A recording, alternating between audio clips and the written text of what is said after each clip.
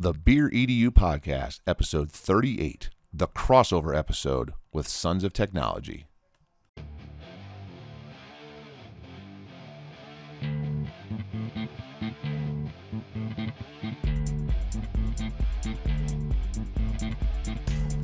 Welcome to the Beer EDU Podcast, the podcast for educators that love to learn and share ideas with fellow educators over beers, with your hosts, Kyle Anderson and Ben Dixon. Hey, Kyle, what is up? Hey, Ben, how you doing, man? I am good. It is another great day. It's been super busy. How about you? Oh, yeah, super busy is kind of an understatement here. So... yeah, but, I wouldn't have it any other way. Being busy is always a good thing, in my opinion.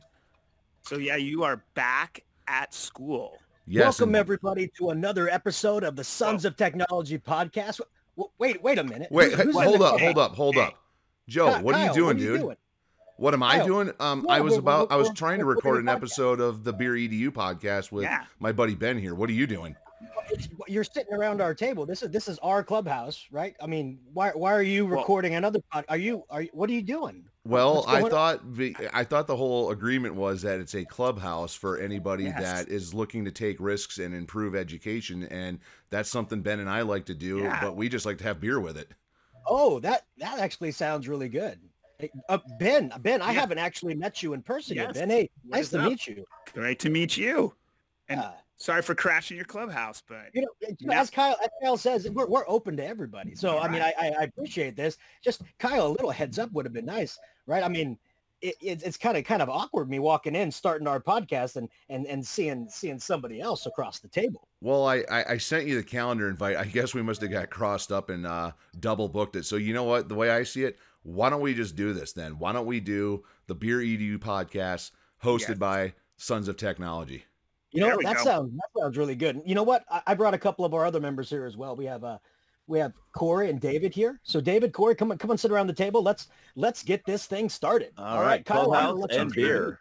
Yeah, well, tell you what, let's do this. We'll go around the table. I'm Kyle Anderson. You can find me on Twitter at AndersonEdTech. I also have my blog at AndersonEdTech.net. And then for the Beer EDU podcast, we have my buddy Ben here. So Ben, how's it going? I'm good. I'm Ben Dixon. You can find me on the Twitterverse at BDixonNV. Same on my Instagram, and I'm doing good. And then so cool to have more people that we can talk to. Yeah, Ben, thank you so much for letting us, I guess crash your podcast. I don't know, we crashed. Yeah, we did crash. But thanks. I appreciate you guys doing this in the clubhouse. This is fantastic. So I'm Joe Marquez. I'm one of the hosts of the Sons of Technology podcast, and you can find me on the Twitterverse at Joe Marquez70. I'm an educator out of the Central Valley of California, and I'm super happy to be here, at least as a guest on the Beer EDU podcast, which sounds awesome. David, what about yourself? Let's introduce you. Oh, good morning. This is David Platt. I'm on Twitter at HairPlatt. Why is that? Because, former German teacher, and I'm never going to change it because that's always part of me. So HERRPLATT. And you can find me also on my blog at organiteched.com from SoCal, and currently a computer science teacher. Corey, what about yourself? Hey, my name is Corey Coble. I am a 7th grade science teacher up in Northern California around the Sacramento area. You can find me on Twitter at CVR Science 7, and I'm super excited to be here for my two favorite podcasts. Yeah, and you were actually on the Beer EDU podcast a while back as a guest, so welcome back to the show. Yeah, this is exciting. Yes, welcome.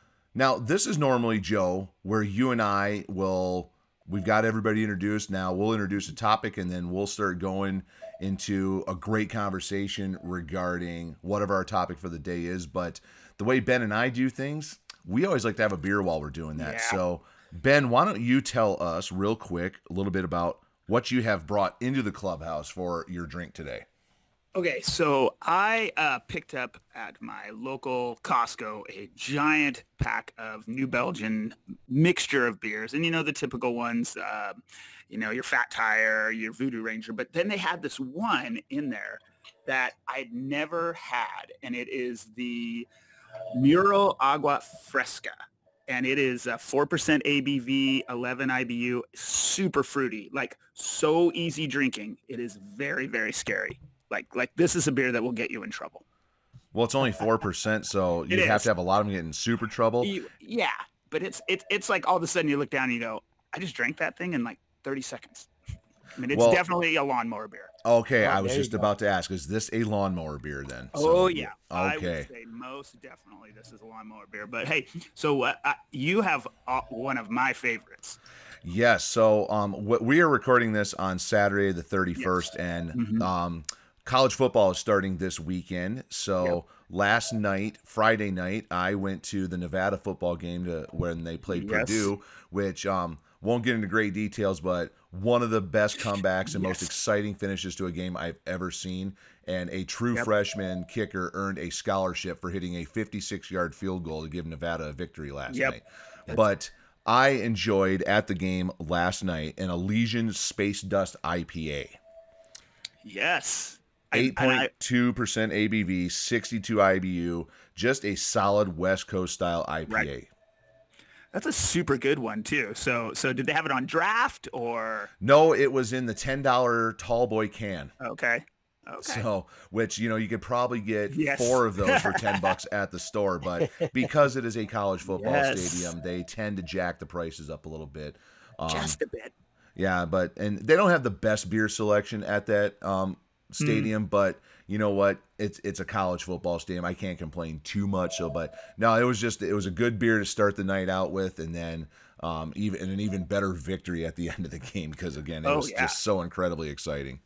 But yeah, that sounds amazing. And hey, we have guests, and they have some beers that they're drinking. So Joe, what do you have?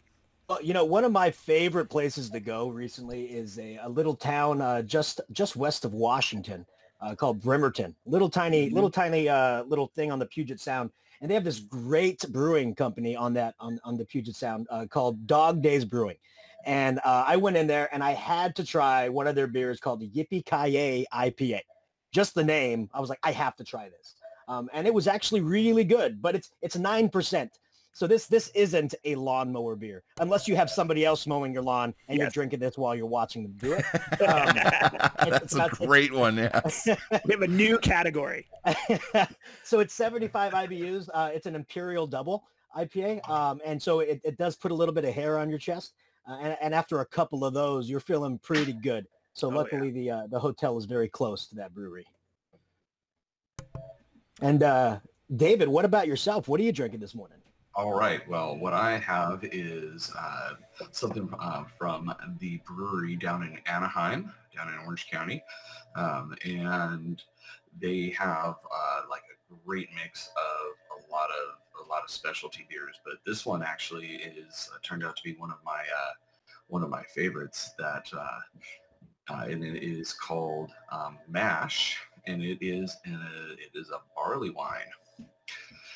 Which ends up being one of the discussions, I think, today, right? Yes, we will be talking about barley wine. So we set this up just for you, knowing that this is what you were going to be having today. So what you're looking at is something that has really high alcohol content, and it's really hoppy, but it has super low IBUs, and it's aged in bourbon barrels, so it gives it that extra punch. Oh, we have definitely talked about bourbon-aged beers on this show before, and we enjoy our bourbon barrels here at the Beer EDU podcast. Yes. Very nice. So, and then Corey, you have something that is one of my personal favorites as well, also barrel-aged. So what do you have? Oh, yeah. You got to go with the bourbon barrel-aged. I mean, if you're going to have, the one beer that's just, your go-to, that's the Anderson Valley bourbon barrel-aged stout. A couple of my favorite things, stouts and a little bourbon barrel aging there. 6.9, so it's it's a nice smooth pour. 14 IBUs. Anderson Valley just does some great brewing. I've just been every time I have a chance to see that in the store, I grab it. Have you ever had a chance to actually go to Anderson Valley and go see their brewery? Yes. Yeah. Isn't that a cool little place over in Boonville? Yeah. So fun. Yeah. Yeah. So Boonville, California. Yeah. If I remember right, from Santa Rosa, you kind of snake your way up into the hills a little bit through wine country, and then it is in the middle of nowhere, but and their brewery is like, it's a barn essentially. It's an old barn that they brew out of, and I mean it's, you know, definitely modernized at this point. I'm sure when they first started it was very simple, but just a great little brewery that does a lot of great different beers, and the one that you picked, that bourbon barrel aged stout, is one of them. Yeah. I have to eat it when I see it. That is the next big thing. You know, right now you have a lot of places that you can do events in wine country, right? And I'm telling you, you know, the next big thing is going to be having, you know, events at, you know, the craft brew places. They're going to, you know, build the barn. They're going to build the thing. It's going to be great. I think it's going to be awesome. I think I'm going to have a re-wedding. Is that what you call it? There you go. You know, a renewal of the vows at one of our local craft brew places, because they're pretty awesome. I could think of like worse that ways idea. to spend my day. So when that happens, Joe, you let us know. We'll be there. I think, Joe, you have a new business right now, is the, you know, wedding planning at the breweries. That's right. Yeah, We should start doing that. that's right. Beer weddings. I think weddings. many people can go for that, Oh, especially when yeah. you go the fancy route of the bourbon aged barrels. I mean, that's yeah. that's when you have to drink with your pinky up. Nice sipping beer. Yeah. I would say growing up, all the weddings I went to throughout my life, they were beer weddings, but usually it was kegs of like Busch Light or something like that. So You know, actually, my youngest sister is going to be getting married 1 week from today. So I need to congratulate her on this podcast, because she's a great little sister, and her husband's a great guy. But they would not have their wedding at a brewery. They wanted to have it at a church. So you know, they didn't take my idea. But if anybody out there's listening, you know what? Craft brew weddings. Come on, next There big we go. thing. Next big thing. There it is. And then we've got John Carippo, fan of both shows, that is ordained. He can be the minister for any of our weddings that we would have at the breweries. Yeah. We'll marry you for beer. Yes. That's absolutely There we right. go. Let's give it a So- 12 pack and good to go. So I love this lighthearted conversation because it's a perfect segue into what we want to talk about today. And that's how to be less stressful and taking care of yourself as a teacher. And clearly beer is something that we all enjoy as a way to kind of take the edge off sometimes. But I really wanted to talk a little bit more about how all of us do that here today. So Ben, you right now, I would say out of the five of us in here, you may be the one carrying the most stress right now. Would you agree? No, I think that's all relative. It's relative to what you do. I mean, definitely administrators, it's a little bit different, but I mean, I don't know. I think as a classroom teacher, even when I was a TOSA, it's a different, you have stresses. They're just, sometimes they're a little bit different. I mean, so yeah, I think it's just your perspective and those kind of things. Definitely as a first year principal in a building, you know, you kind of don't know what you don't know. So sometimes I'm like, I don't know, should I be stressed about this? I probably should. I'm not really sure. Ignorance is bliss is what you're saying? Yeah. Well, and I am married, and I am married to a veteran principal of 10 years. So I kind of have that perspective for someone to say, yeah, that's not a big deal. You need to relax. So there is that piece. So I think it's more like just making sure you're I'm supporting my teachers and my students, because I don't want them to be stressed. So we're spending a lot of time trying to make it fun, trying to keep it lighthearted, because I think that's the key. That's the key. That like this job it's a grind. It's a grind, and you gotta have your ways to relax. And I mean, I don't know, Kyle, what are some ways that you found for yourself? Well, you know, really, in the last couple of years, I have found my stress level to go, I wouldn't say disappear, but Right. it has gone down drastically compared to previous years. And Okay. I think what it was that I just started to realize that some things that they're just not worth stressing over, Mm-hmm. because you get stressed over something and it turns out to be not nearly as big a deal as what you originally thought it was going to be. Or even if it was a big deal, it's going to go away at some point. So with me working in special education, so the thing that I will sometimes get stressed about is when I have an upcoming IEP meeting that I know is going to be a bear, I will sometimes get a little bit stressed out about that. But then I start to realize I know what I'm doing in my job.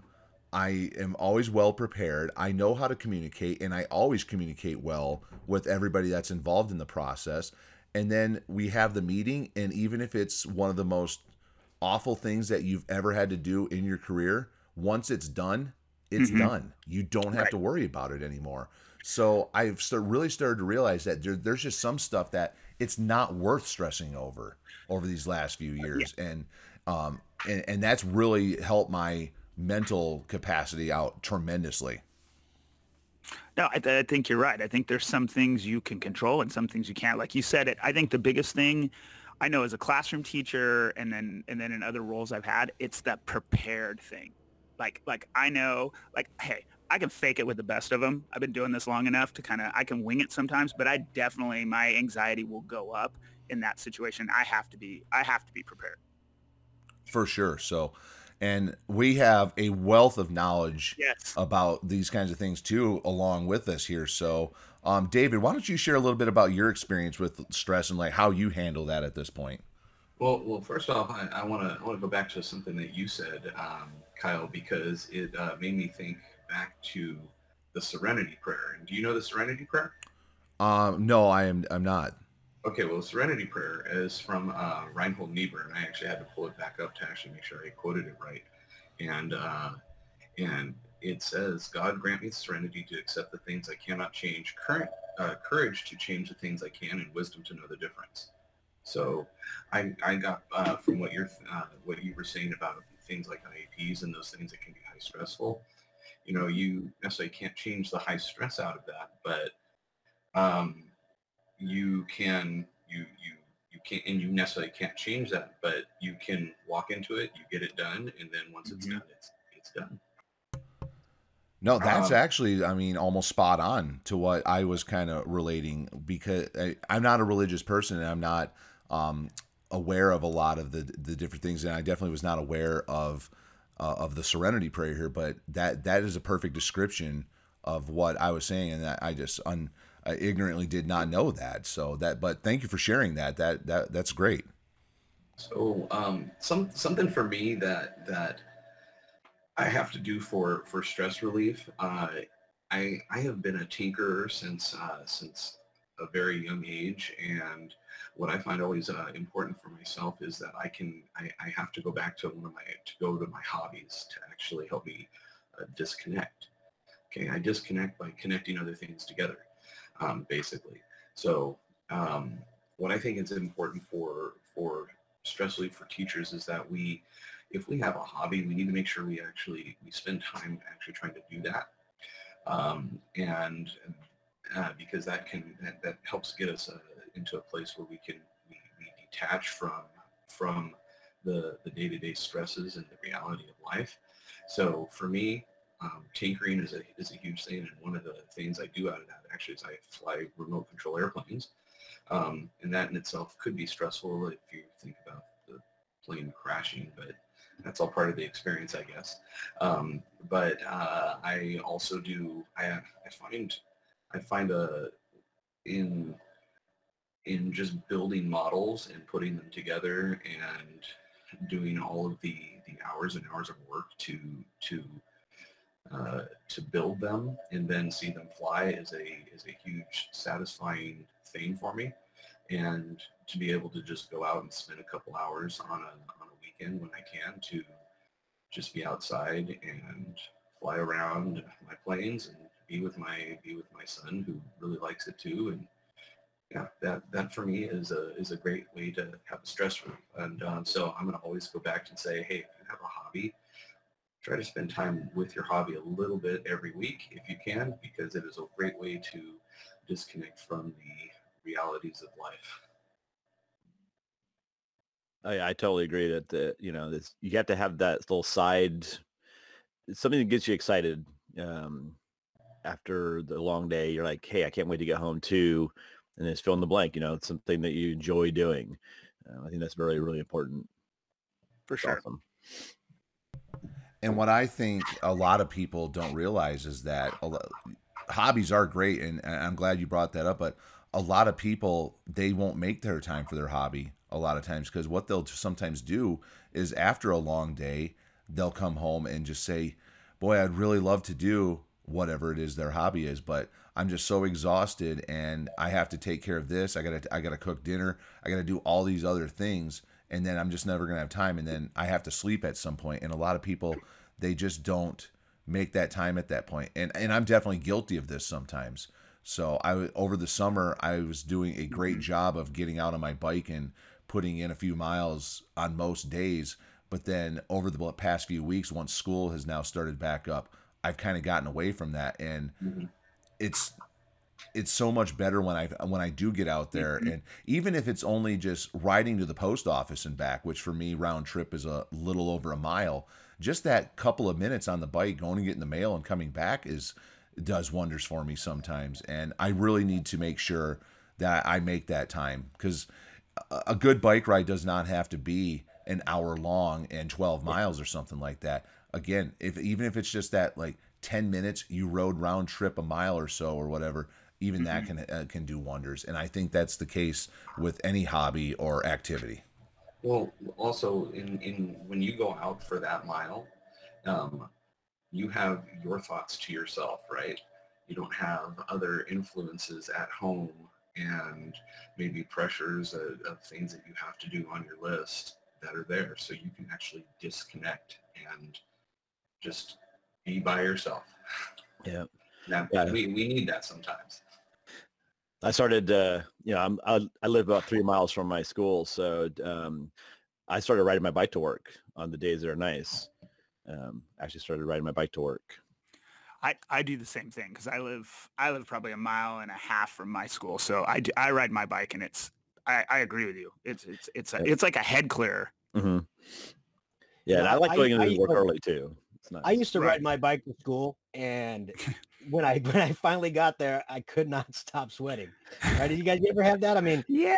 And that would cause a little bit of stress for me right there. Even when I was driving, pedaling in the 32 degree temperatures, I'd bundle up and I'd be nice and warm. And then when I get to the classroom, that body temperature never went down. And so I had to ensure I got there at least an hour early just to make sure I cooled down.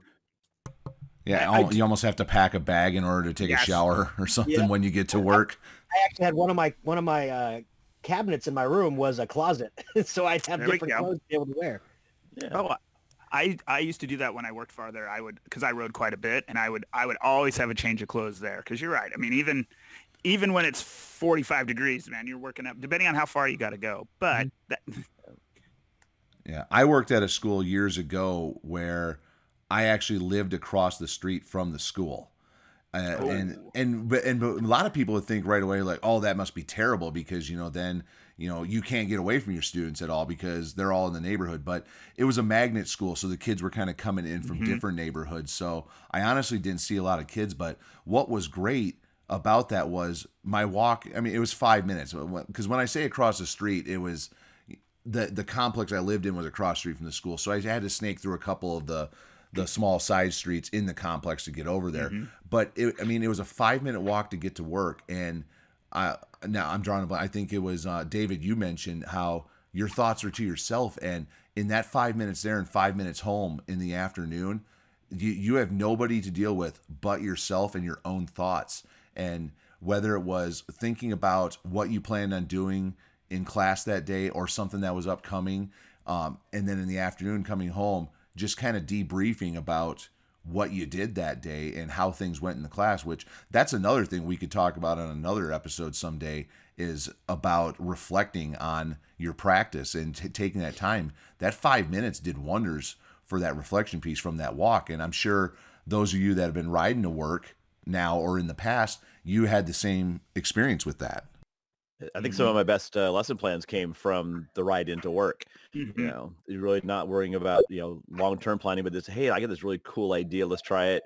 And I think that mindset too really helps, is like, let's don't stress over, every little detail. Right. And some of my best ideas came from either the drive or the ride into work. It's the best way to do it. Well, and I think that you tapped into something there, is that idea of like when you're doing something else, sometimes that can help you process through, things at work, situations, conversations, and things like that. I mean, do you guys find that to be the case when you're doing your thing to make you relax? It helps you process those other things. Yeah, I think Core's right on. David, you too. I mean, it's when you're out there doing something, You know, it's you're focusing on something which I guess it allows part of your brain to kind of, you know, go in and reflect and kind of create. Because when I'm running or I'm on the treadmill, you know, that's what's happening, right? I'm sitting there going over some tools. Like I'll think of Flipgrid and go, how can I turn it on its head to make this a reality? Or I'll think about something else. And I wonder if there's, you know, some scientific evidence that shows when you are working out, when you are, you know, putting in some effort towards something, that maybe another part of the brain is active. Because Corey, I've experienced exactly what you've talked about. Some of the best lessons that I've come up with happen during some exertion of the body. So I wonder if there's anybody that has any, you know, actually evidence that actually occurs, because it's great. I'm going to start my science class where we're going to work on that. Hey, that'd be a great science fair project. There you go. Yeah, our science fair project. I think what you're there actually is the scientific evidence for that, Joe. And I think what that goes to is the idea of neuroplasticity, right? And so you are doing something else, and it helps to reset your brain connections. Mm-hmm. By just doing something else, right? Mm-hmm. You can get into, if you get into a pattern and then you change that pattern, your brain has to actually work to realign the synapses. Now, I'm not a scientist, of course, and I could be completely far off, but I think there is totally that is a scientific basis through, if you look at neuroplasticity. You know, so we're talking about self-care, right? And I've actually been looking on a Twitter recently, and I've seen a lot of teachers, whether they're new teachers or veteran teachers, just say like, this year's tough, right? Mm-hmm. I don't know if I can handle it. And I see a lot of my friends on Twitter saying, hey, can you you know, comment to this teacher, she's having or he's having a hard time. And I see that a lot, right? And I go back to when I first started teaching, and man, was I nervous, right? I had something called imposter syndrome. Like I'd be standing in front of these students going, you mean I'm the adult here? Like I'm in charge of all these kids, of bringing them up to what science is. And I would be super nervous that I was the one in charge of that.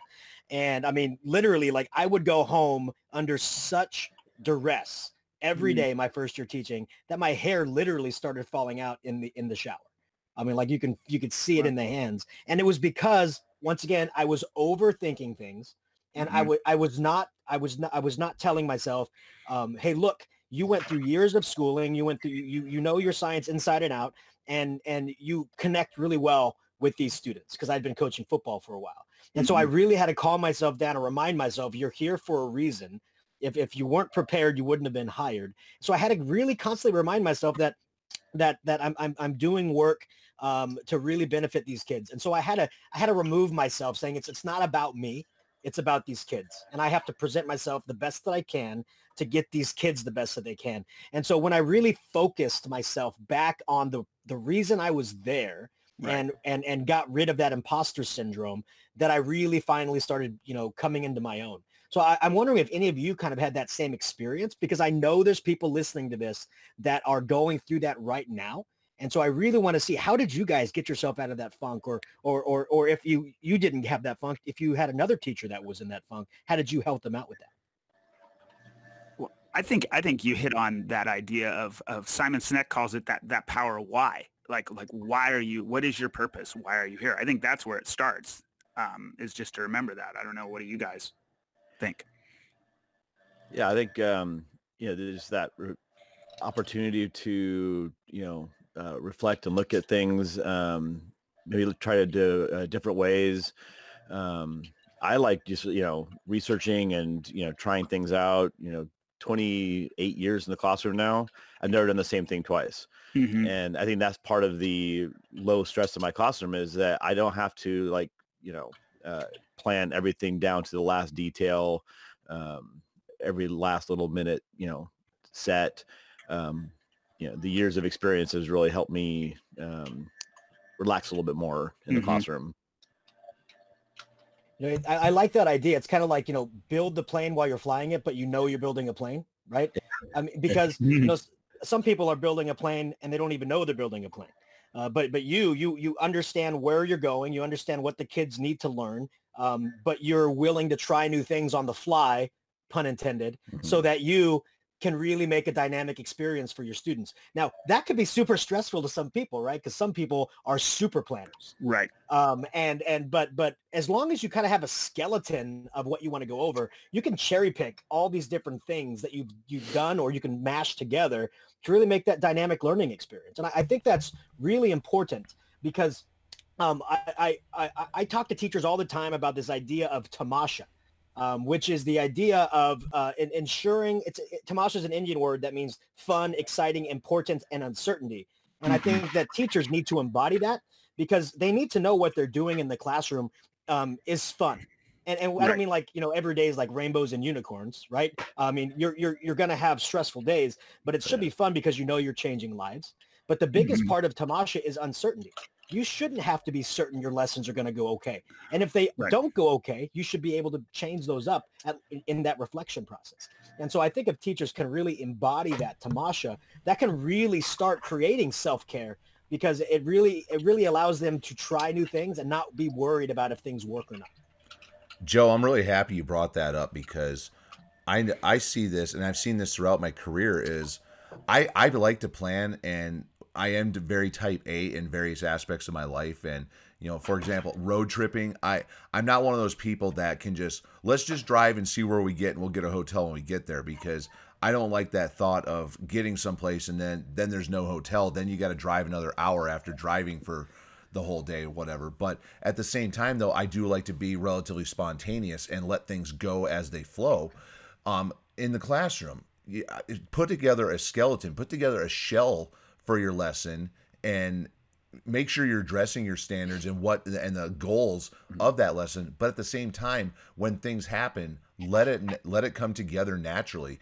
I see a lot of teachers where they try to plan things out to the minute, and then if anything just gets in the way of that, then it throws everything off, and then their stress level goes up. And when it comes to what the material you need to get through, you plan it out like, we are going to assess this learning on this day. We're going to start this unit here. Then all of a sudden they get 3 days behind because they needed to spend extra time to teach a concept, or a student brought in an idea. They wanted to know a little bit more about something. So then the class spent more time on it. But then that teacher's all stressed out like, oh, now we're behind. I don't know how we're going to finish. Now I got to trim this stuff out of here and move this around.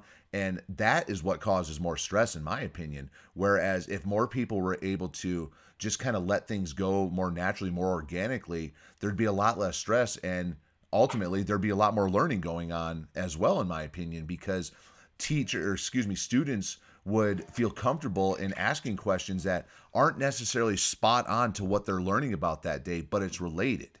And if more teachers could do that, I think you'd see a lot less stress in the classrooms.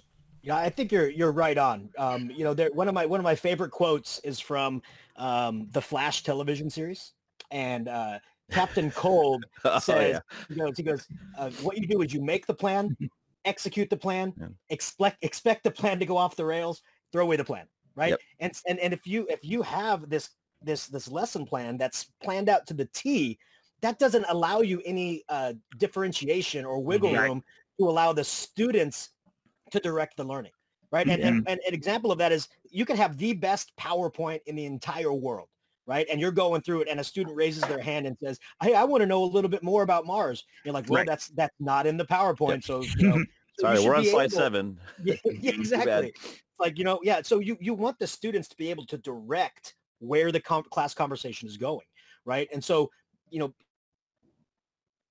having a differentiation to occur from not only from day to day, but from period to period, can really kind of stranglehold the learning experience and the discovery process of the kids, right? And so we really have to make sure teachers understand that. Like Kyle, like you were saying, don't have everything planned out word for word.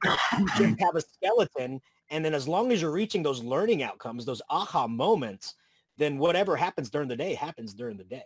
You shouldn't have to really stress about it, because the unpredictable that happens in the classroom is usually the best thing that can happen to your classroom. The things you never thought were going to happen to create those aha moments, they happen spontaneously. They don't happen in a plan. And I think that's what teachers need to understand is when you start going off the rails a little bit, that's when the path to discovery actually occurs. And I think teachers need to really embrace and embody that. Oh, yeah, I agree. I mean, I'm not a big fan of the all the teachers have to be on the same page, same unit, same lesson, same everything. There's some point to that. I get it, but I'm not kind of one that's like has to stress over oh my gosh, I taught it the exact same way as the other teachers. I don't think that works out because I don't treat my students that way. So, Corey, I'm wondering, has that ever caused you stress, or has that ever caused, I guess animosity is kind of too big of a word to call, but has that ever caused like a rift between you and the rest of your department? Because they're like, we're all doing this and you're going off the rails and doing this. Has that ever happened? Well, I think it causes some sort of like, I don't know if it'd be stress, but definitely some levels of differentiation between the teachers. And then, you're getting pressure from, higher ups maybe that says you have to all teach, this unit and then all do the test and then all compare your data. But you have to teach it, the exact same workbook, the exact same pages. I'm like, no, I want to do it my way.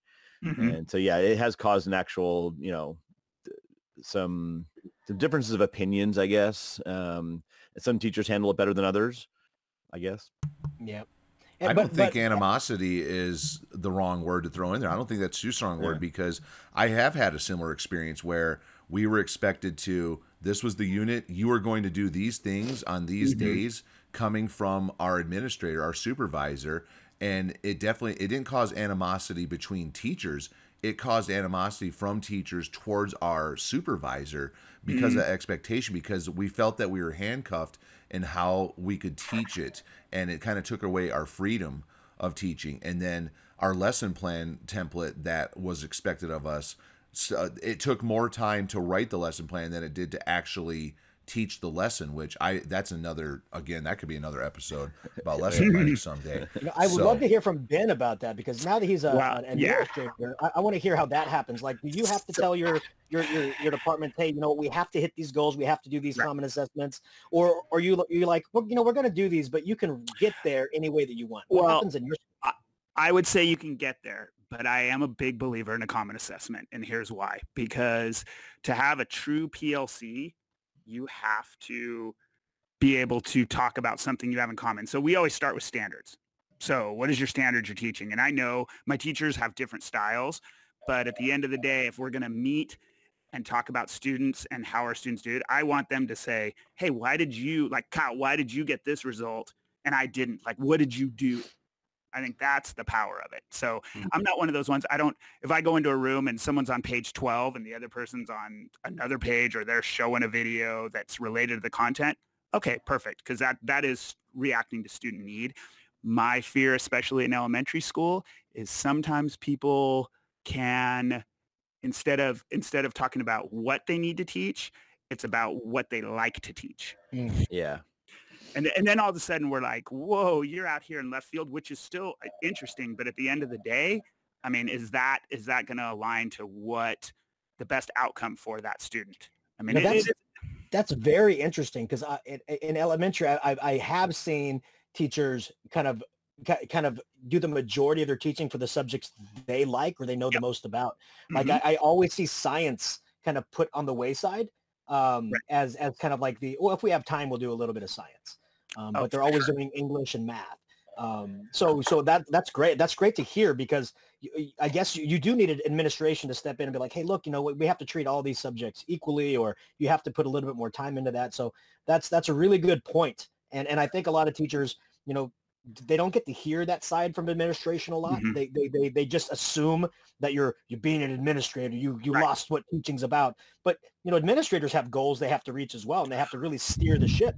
And so, Ben, I think your input right here is extremely important. And I think at the end of the day, I mean, whether we agree with it or not, we're judged by data at the end of the day. Like, and it is really hard to sit across from a parent. And the parents compare schools. It's what they do, and they compare scores and all those things. And I don't think data, one test is the end all be all of a student or a teacher. But it is a data point. It is a data point that we have to talk about. And if we're not all kind of coming together and saying this is what we expect fifth graders to know by the end of fifth grade, then we're just guessing at that point.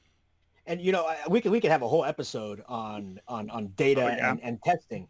But have you ever seen kind of this feedback cycle where you have a school that has great test scores, so parents bring their students to the school because it has great test scores, but those kids are already great test takers, so it just increases the cycle of this school has great test scores. Right. But you see the innovation has kind of been stymied because like, hey, let's keep doing what we're doing because everybody has really good test scores. Have you ever seen that happen at all in any schools that you've been involved in?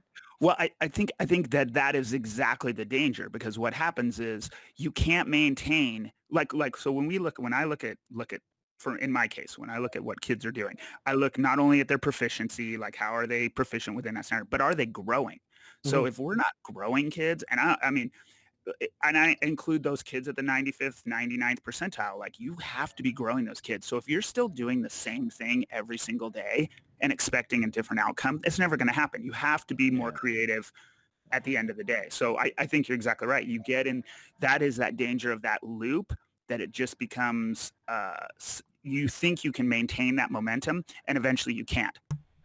You know, kids just get really good at taking tests, and that's not the measure of a good student, in my opinion. And not only do they become good at taking tests, that's what they become accustomed to.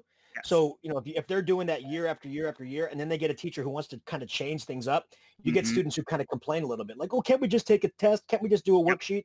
Because they think it's easy. Right. And then, they go home to parents going, oh, this teacher's doing all these different things.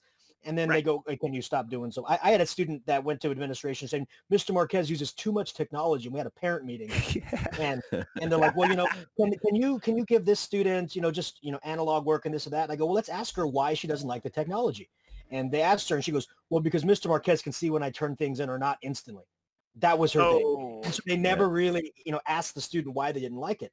But a lot of students, they like things a particular way. And if they see something as an easy skate by, they're going to want to continue that. And I think that's why it's important for teachers and educators to push the boundaries and to really shake things up, kind of like going back to that workout analogy. If you work out the same way year after year, your body becomes accustomed to it. You need to shake things up so that your body doesn't know what kind of workout's happening next. Well, I think that's the way we need to approach teaching.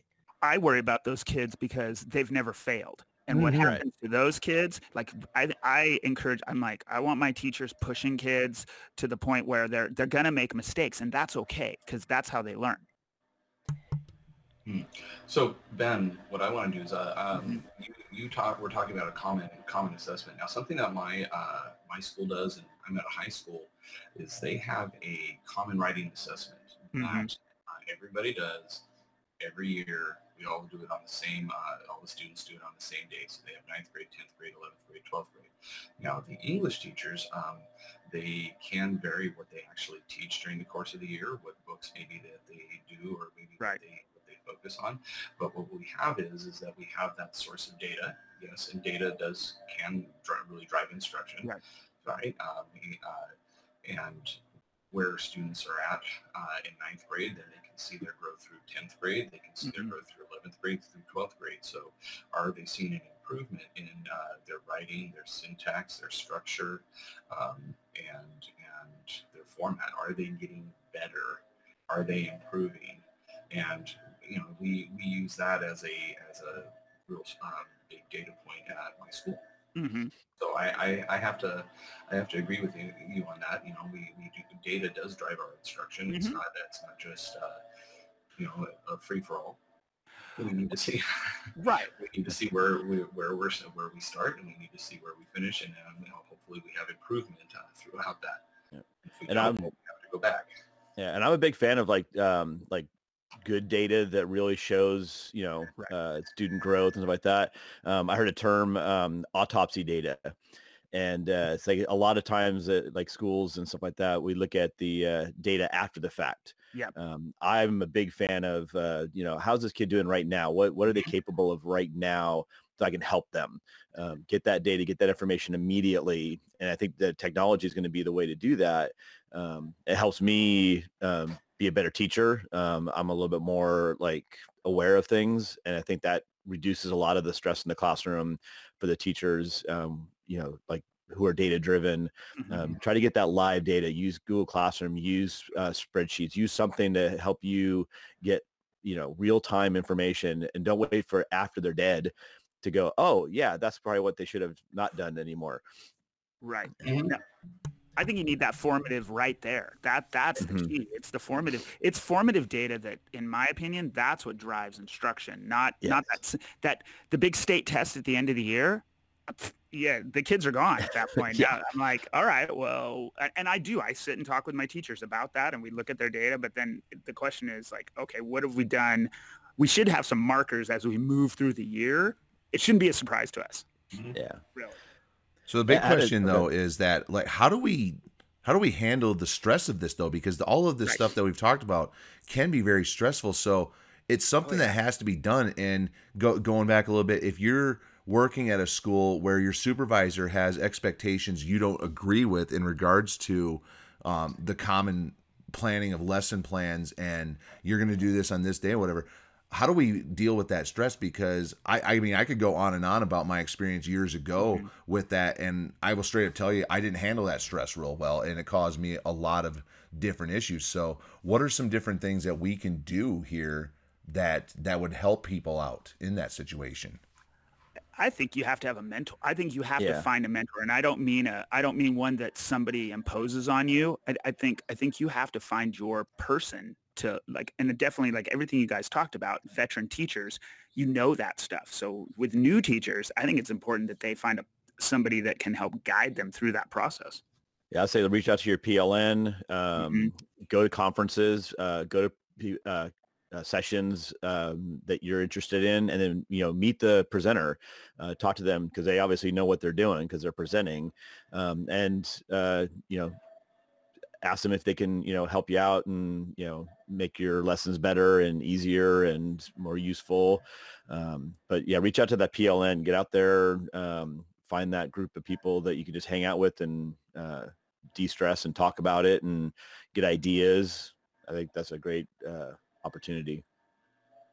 And that is a super important point. we have to have our mentors, our friends, our network to actually connect with, because if we're out there on our own, I think it will just will devolve basically. Yeah. It goes back to that Bible verse, walk with the wise, become wise, right? If Mhm. you're doing it alone, you're doing it wrong. And I think a lot of teachers kind of fell into that trap over the years, right? This is my lesson. I made it. It took Yep. me hours to make it. I'm not going to share it, right? And it takes some time to kind of free yourself from that and ensure that whatever you make belongs to the teacherverse. It doesn't belong to you. It belongs to everybody. Now, if you want to throw something on, teachers pay teachers, and a teacher comes along and goes, oh, I'm going to get that. That's fine. But then you should also be giving that away somewhere else. That's what I truly believe. Because when we share, the only people who gain are students, right? And that's who we're trying to make a difference for. And so if we hoard, we're not helping out students. And so I Yep. think that's where we have to come into play is, the stress of teaching happens when you're doing it alone. And the idea of being able to breathe when you have your PLN, because everybody's sharing information, experiences, stories, lessons. I think that's when people finally go, oh, I haven't been doing this forever, right? That's what happened to me when I met all of you, right? All of you make me better because you share experiences, stories, lessons, and I can reflect on that, tweak it a little bit, and then give it to my kids. So the things that you are doing and changing the lives of your kids also changes the lives of my kids. So I think sharing is caring, right? And I think that's extremely important, that idea that teachers have to realize, and that many hands make light work. And teaching doesn't have to be as hard as we make it out to be when we implore our PLN to help us. And I think reflection has a lot to do with that as well. So we had mentioned earlier about where a lot of teachers just don't reflect at the end of the day, like we had talked about on our bike rides or our walks home and whatnot. But there's a lot of other different ways to reflect as well. And I think everybody in this room right now does a really great job of that. I mean, we are reflecting whenever we record, man, I can't talk right now, one of these podcasts, whether it be the Sons of Technology or the Beer EDU. We're doing a great job of reflecting.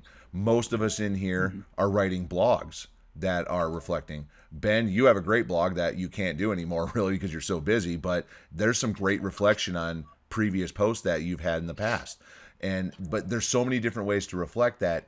If you make some time to reflect, and then going back to David about hobbies, making time for yourself, whether that's flying model airplanes, whether that's going on a bike ride, whether it's maybe you're getting into playing video games more, whatever it may be. As long as you're making time for yourself and you can incorporate reflection at some point, there's going to be a lot less stress, and you're going to be able to take care of yourself a lot better.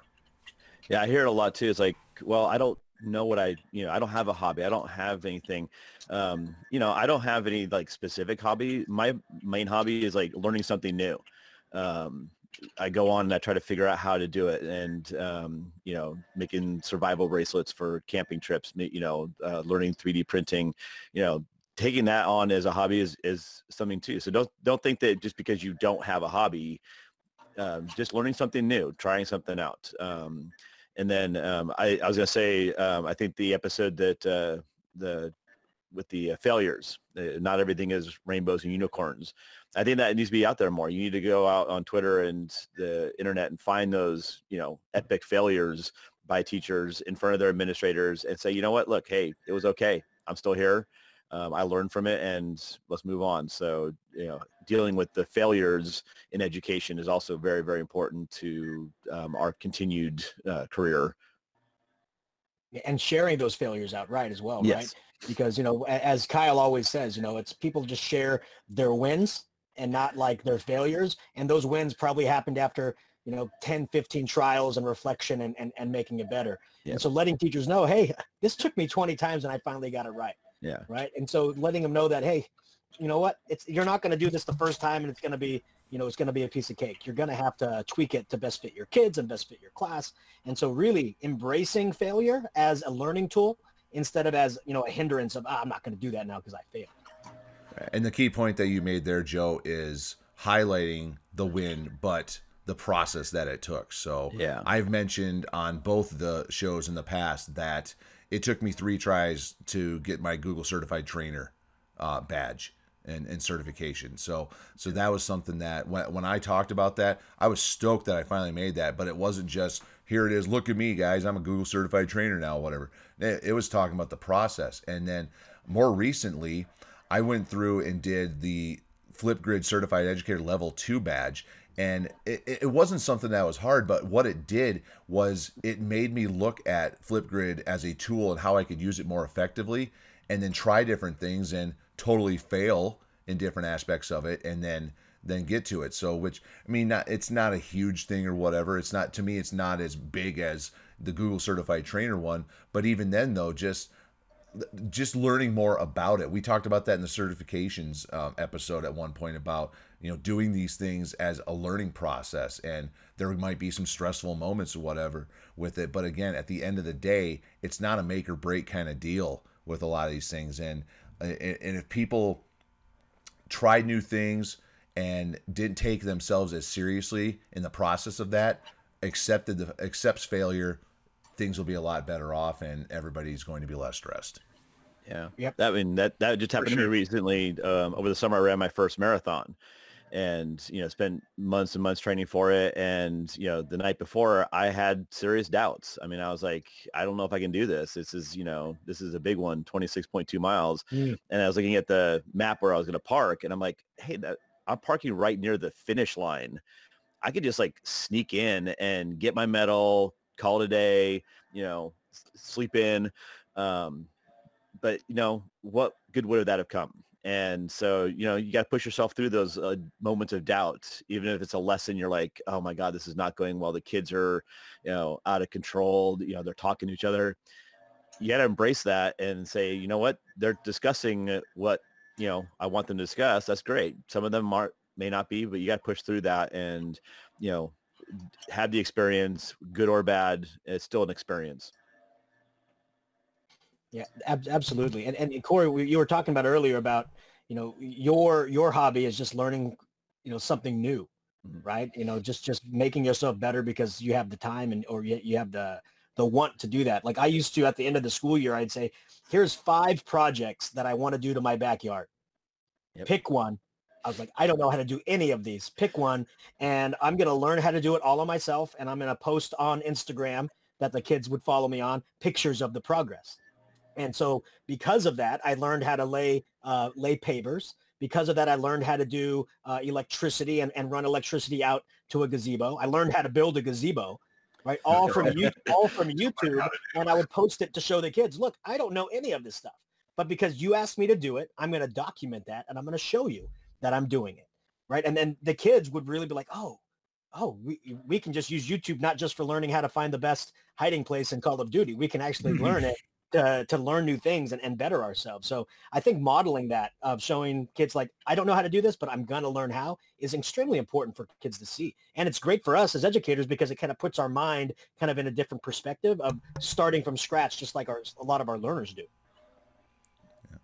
Well, gentlemen, I think the overarching theme that we hit on today really is the overarching theme of a lot of episodes of both of these shows, is how, failing, accepting failure, and taking out a lot of the stress from that is going to make you a less stressful person by accepting it. And then, David bringing up the idea of hobbies. And if people focus more on hobbies and making time for themselves, I think it's going to make for a lot less stressful classroom, a lot less stressful teachers. But our listeners that are out there from both of the universes here, we really would love for you to keep this conversation going with us, because we value your input and we love interacting with you out there when you do. So as for the Beer EDU podcast, if you want to contact us, you can email us at beeredupodcast@gmail.com. Tweet us at Beer EDU Pod. We have the hashtag Beer EDU Pod as well. We have a Facebook page, Beer EDU Podcast, all one word. Our Instagram at Beer EDU Pod. That one tends to be more interaction with the beers that we are having and where we're drinking them at. So that one's always very fun. And then we have also got the voice message feature using the Anchor app. You send us a voice message through there, we will put you on the podcast. But if you want to be on the podcast, you can visit our website, beeredupodcast.com, contact subscription info link, and complete our guest form, and we'll get you on. Now, Joe, you and I have been doing Sons of Technology for a while. How can people contact us for that show? Yeah, absolutely. So we have our Twitter handle, Sons of Tech EDU, and we love to hear from you. We love to hear what you got out of the episodes. We love to hear maybe comments or suggestions about future topics that the roundtable can discuss.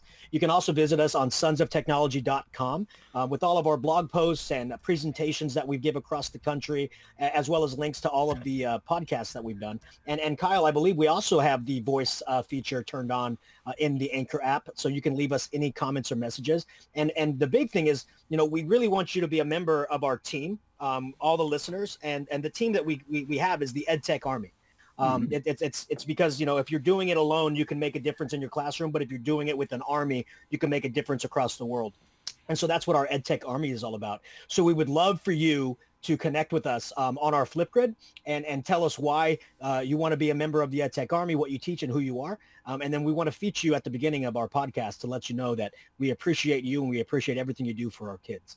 And so Sons of Technology just loves teachers.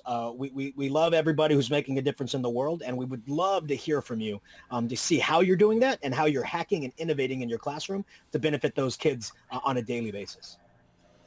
Right on. Yes, and now this is normally where we wrap things up with Sons of Technology and wish everybody a great day and everything. But Ben and I, we always close out our show with something a little fun here. So we always do a segment called Learn About Beer. So and Kyle, yes, tell us what we're going to learn about, though, because today this is based off of a suggestion from David. He had asked earlier in the week, and when we were planning things out, if we could look at barley wine, which is one of his favorite styles. So we're going to learn a little bit about barley wine today. So now, first thing, it's not a wine, even though that's in the name of it. Wine, according to foodandwine.com, is a fermented juice. And it was actually kind of funny when I read it, and it said you can't juice barley. There's not really any liquid there that you can juice, so you're not going to be able to ferment it that way. So where this comes from is it comes from the high ABV of the style, where what you've got is, before IPAs and imperial stouts became kind of popular, which is basically what everybody was drinking here today was either an IPA or an Right. Imperial Stout. Beers average 4 to 5%. So not very high in ABV. But then this style, while not hugely popular, we're talking 8 to 12% ABV. So a lot of people compared this style of beer more to a wine than a beer. So rather than it being wine that's fermented from grapes or fruit of some sort, people would jokingly say that, oh, this is fermented barley, so it's going to be more of a wine. So, but it is a beer. It is made with the basic ingredients: water, yeast, barley, and hops. But the difference is the amount of mash needed to get those sugars to get that ABV. Barley's your main beer ingredient. So what you get is a beer made with a lot of barley, and then because of the high alcohol comparisons to wine, that's your name barley wine. Oh, okay. Yep. It's very malt forward, clearly because of the amount of mash that goes in. So you do need a large amount of hops in order to balance it out as well. Now, American palates, we tend to like our hops. So American style barley wines are usually a lot hoppier. English style ones are a lot more mellow. They're more balanced. There's definitely the hops there, but the English, they don't hop theirs nearly as much. So you tend to get more of the malt forwardness on an English style one. And they can be very complex. Caramel flavors, bread, honey, molasses, toffee. And then when you get into the American styles, the hop additions can add pine, citrus, earthiness. Earthy tends to be more of the common style with the barley wine.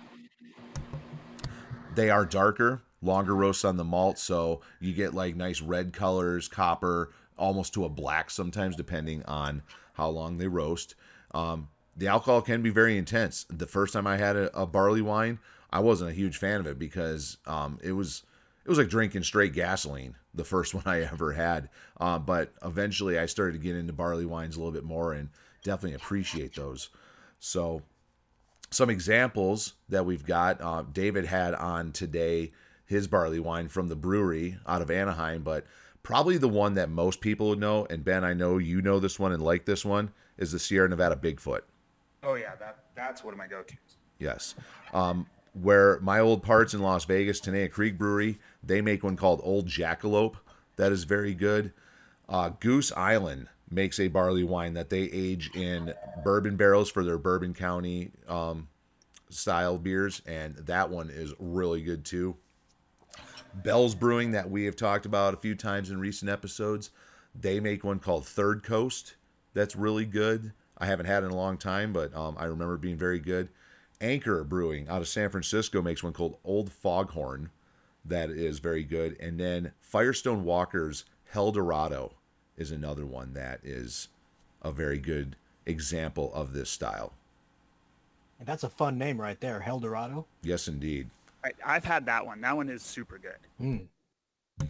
So now barley wines, they are starting to become more popular, but some similar styles that if you can't find a barley wine, a Scotch ale is a fine example of one that's similar to a barley wine.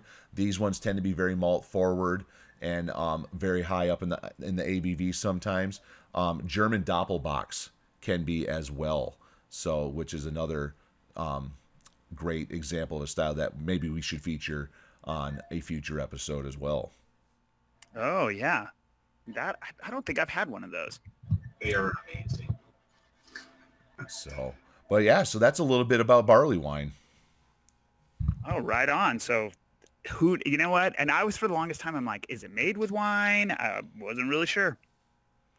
Yeah, I think there's a lot of confusion out there on that. And I mean, I even learned a little bit more about it. I didn't know where the name actually came from. I knew they tended to be higher up in the ABV, but I wasn't exactly sure of the whole process either. So I actually learned a lot when I was researching this.